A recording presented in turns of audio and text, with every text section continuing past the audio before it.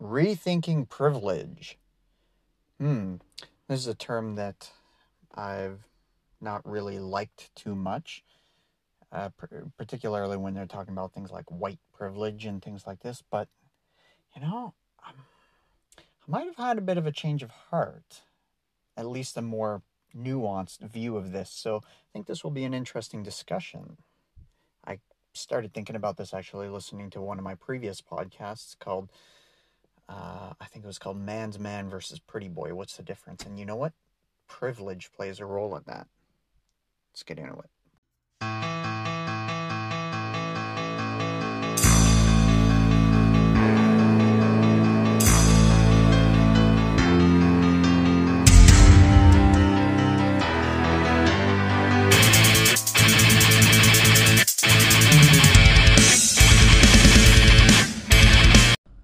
So anyone who's heard anything I've said before knows that I'm not a big fan of the term white privilege, and that really has to do with the fact that, for one thing, it kind of segregates people based on skin color.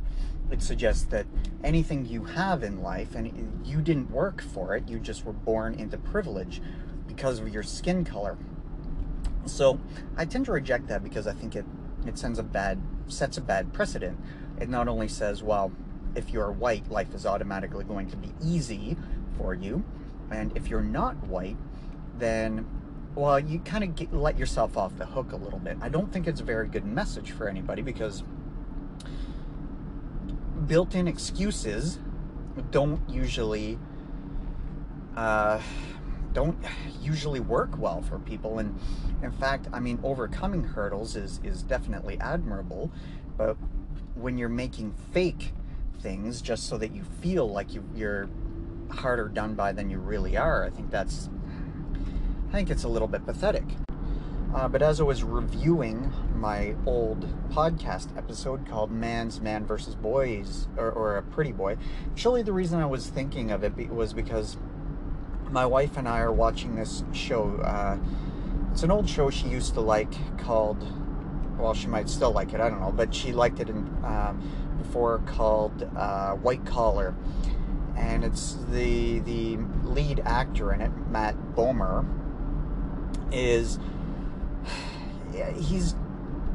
this clearly wasn't a show designed for guys, because he's, supposed to be charming and suave and everything.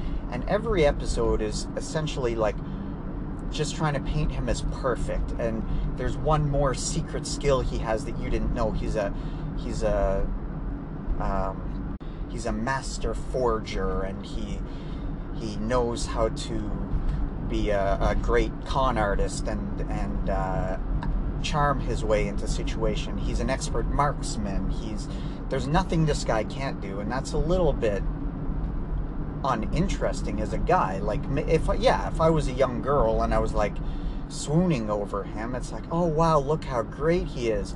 So yeah, it was a show that I would say is probably geared towards young women who just want someone attractive to look at, but not so much for guys.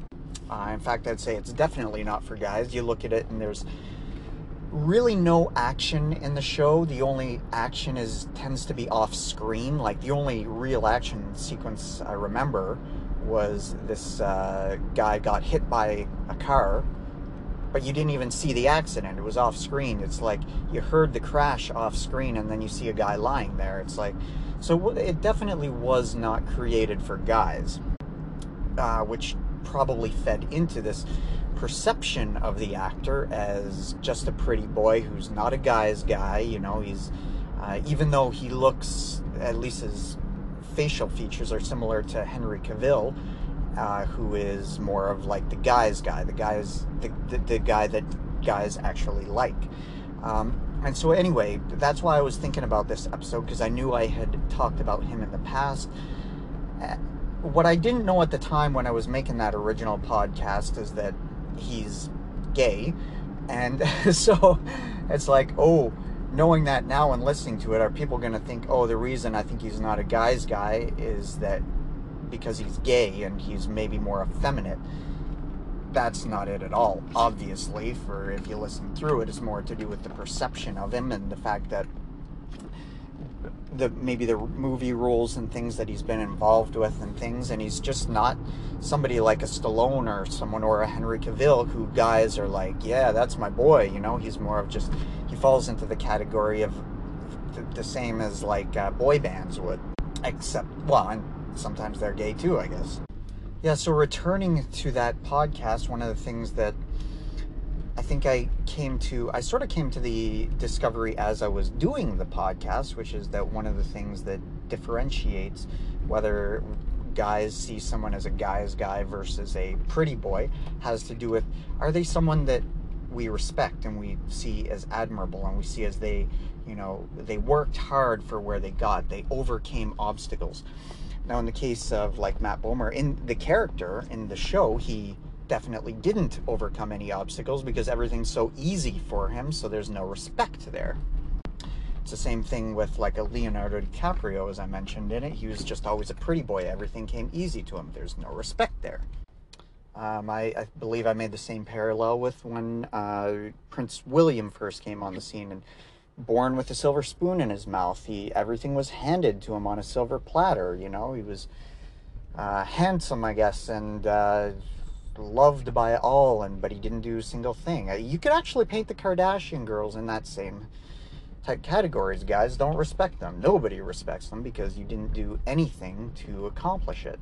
I mean, obviously, when it comes to pretty boys, like, girls sometimes overlook the fact that they didn't do anything, just if they're attractive enough, I guess, and just, but for guys, it's like, if I don't respect the guy, I'm not going to admire him. I'm not going to like him. So all of that respect tends to come from, did they work hard for what they got, or were they, here comes the word, privileged? Did they just have good genes? Did they just have good fortune? Did they have a lot of advantages that average Joe, aka me, or you, whoever's thinking this through, don't have? Suddenly I realized that in this discussion about what makes us respect somebody, privilege plays a huge role in that. If we feel that somebody is unequally privileged, then we have a lesser view of them. So it's kind of understandable in a way that if people go through life with this narrative in their mind that anybody who's born white has an advantage that non-white people don't have, of course why would you respect them? Why would you, when that's your worldview? I guess it's just one more reason why I don't like the idea, is because you're automatically assuming. I mean, you could be a white person and born on the streets into poverty with a crackhead, you know, single parent, whereas, you know, you could be Hispanic, black, whatever, and born into wealthy parents. Who has more privilege in that case? You know, it's nothing to do with skin color. I don't think that narrative makes any sense. There was a time, obviously, and the same you could be said about gender, right? If you're male, you're born with certain privileges that women don't have. But I mean, this day and age, I don't see it. I just don't see it. I see it as people trying to paint themselves as victims, to be honest, because it feels good to be a victim, I guess. I mean, you look at it in a realistic sense. What has your gender, race, whatever, prevented you from doing? And I think basically all of the people who go about with this mindset will, if they're answering honestly, will say, well, nothing, really. It hasn't held me back. What has held me back? Well, other factors, you know. I mean, what's held me back from being a Mr. Olympia? Potentially my genetics. I mean, the fact that I wasn't lifting weights since I was 3 years old probably factors into it. But that's not anybody else's fault. That's nothing to do with, I mean, genetics. Okay, actually, this is a good point. This is a good segue, because in fitness and bodybuilding and all that, the question of genetics comes up all the freaking time, because it's like, what is my genetic potential? What is my genetic limitations? Did I pick the right mom and dad? The bottom line is, it doesn't matter. You can't change it. So these things that can't be changed, why are we spending so much time worrying about them and complaining about them and using them as an excuse? And the reality is we shouldn't. Now, obviously, where we see injustices due to those things, that needs to be addressed. Right now, in our society, where are they? Really, really, where are they? I mean, like I say, it's not a perfect world. It's not. No. The trouble with these arguments is sometimes people will acknowledge that. They'll say, you know what? We live in a pretty just society. You being called a, first of all, it's not just the illegal thing. You can't, there are laws against discrimination and that, but it's also a societal thing. Being called a racist is the worst possible thing to be called. So obviously, so how you can say there's systemic racism, which implies that racism is praised in society and it's encouraged, is a lie, because it's not. It's shunned strongly. So even when they acknowledge, yes, we live in a pretty just society, then what they'll do is turn around and say, well, but it wasn't always that way. So for the sins of past generations and whatever, and you have to, I don't know, have societal guilt for it or something, or you have to somehow pay us back because it's not equal, because, 150 years ago, the people's rights were different and it wasn't what it is today. It's like, unfortunately, that's the argument. So they're still using it as a crutch. They're still using it as an excuse to say, well, because of what happened 100 years ago, I can't be all I want to be. I don't think that's a terribly great mindset. But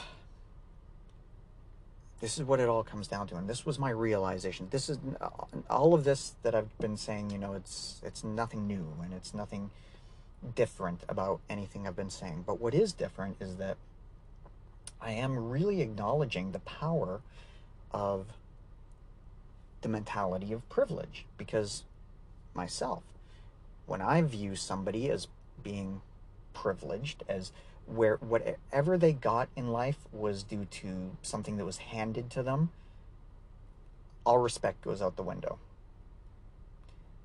So it's a dangerous thing. I mean, if we want to go through not respecting everybody, I mean, here's an example. My brother, he married a girl in Pennsylvania. Her family gave them a bunch of property. Gave them a bunch of property. Free. I mean, they had it, so they just handed it to them. They then, one of the family members built their house, paid to have their house built. So they got a free house, a free property, right? I was a little bit irritated by this when it was happening. Now it's just the way it is, and I don't really think about it. But at the time, I was like, geez, everything I've gotten, I've had to work for, and he's just having stuff handed to him. So yeah, when you feel that someone's like that, like, do I respect him for for marrying the right person who happened to have a lot of land? Obviously, that's not why he married her, but you see my point, is that, do I respect him for how hard he worked to get that land? No, not really. He was fortunate, and good for him. It's good fortune is a good thing, right? We shouldn't be resentful about that. We shouldn't be bitter. I shouldn't allow myself to fall into that. The irony, I think, here is that the people touting things like that, like white privilege, will often say things like, well, you at least acknowledge it. At least acknowledge your privilege, right? But here's the thing with that. What I think should be acknowledged is this perception about, once we label someone in our mind as privileged, we should acknowledge the stigma we now have towards that person. That's what should be acknowledged. I suppose it's interesting that it's taken me so long years, in fact, to come to understand what it is about the term privilege that is so wrong. I've never liked the term, but why exactly I haven't liked it, I've had my ideas, but I think it's much more clear now, and it's interesting. This came from my analysis of the view of how I personally view a pretty boy versus how I view a guy's guy. So, yeah, so that understanding that once we see somebody as unfairly advantaged or privileged, however you want to phrase it, suddenly we don't respect them.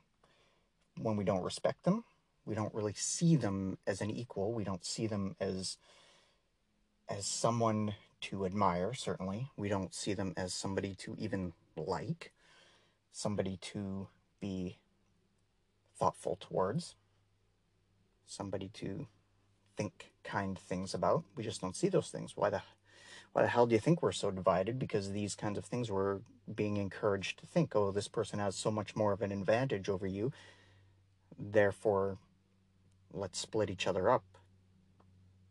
That's why I don't like it. So I suppose the practical takeaway to think about is, how do we overcome it? Obviously, the first thing, as I said, was acknowledging it. We should acknowledge what's going on when we see what's going on, and see, as I said, it took me years to figure this out. It took me years to figure out, oh, I'm looking at those people as if they have an unfair advantage over me. I don't respect them. They have, so it's this envy, it's this bitterness. So then it comes down to, how do you get over that? How do you get past it?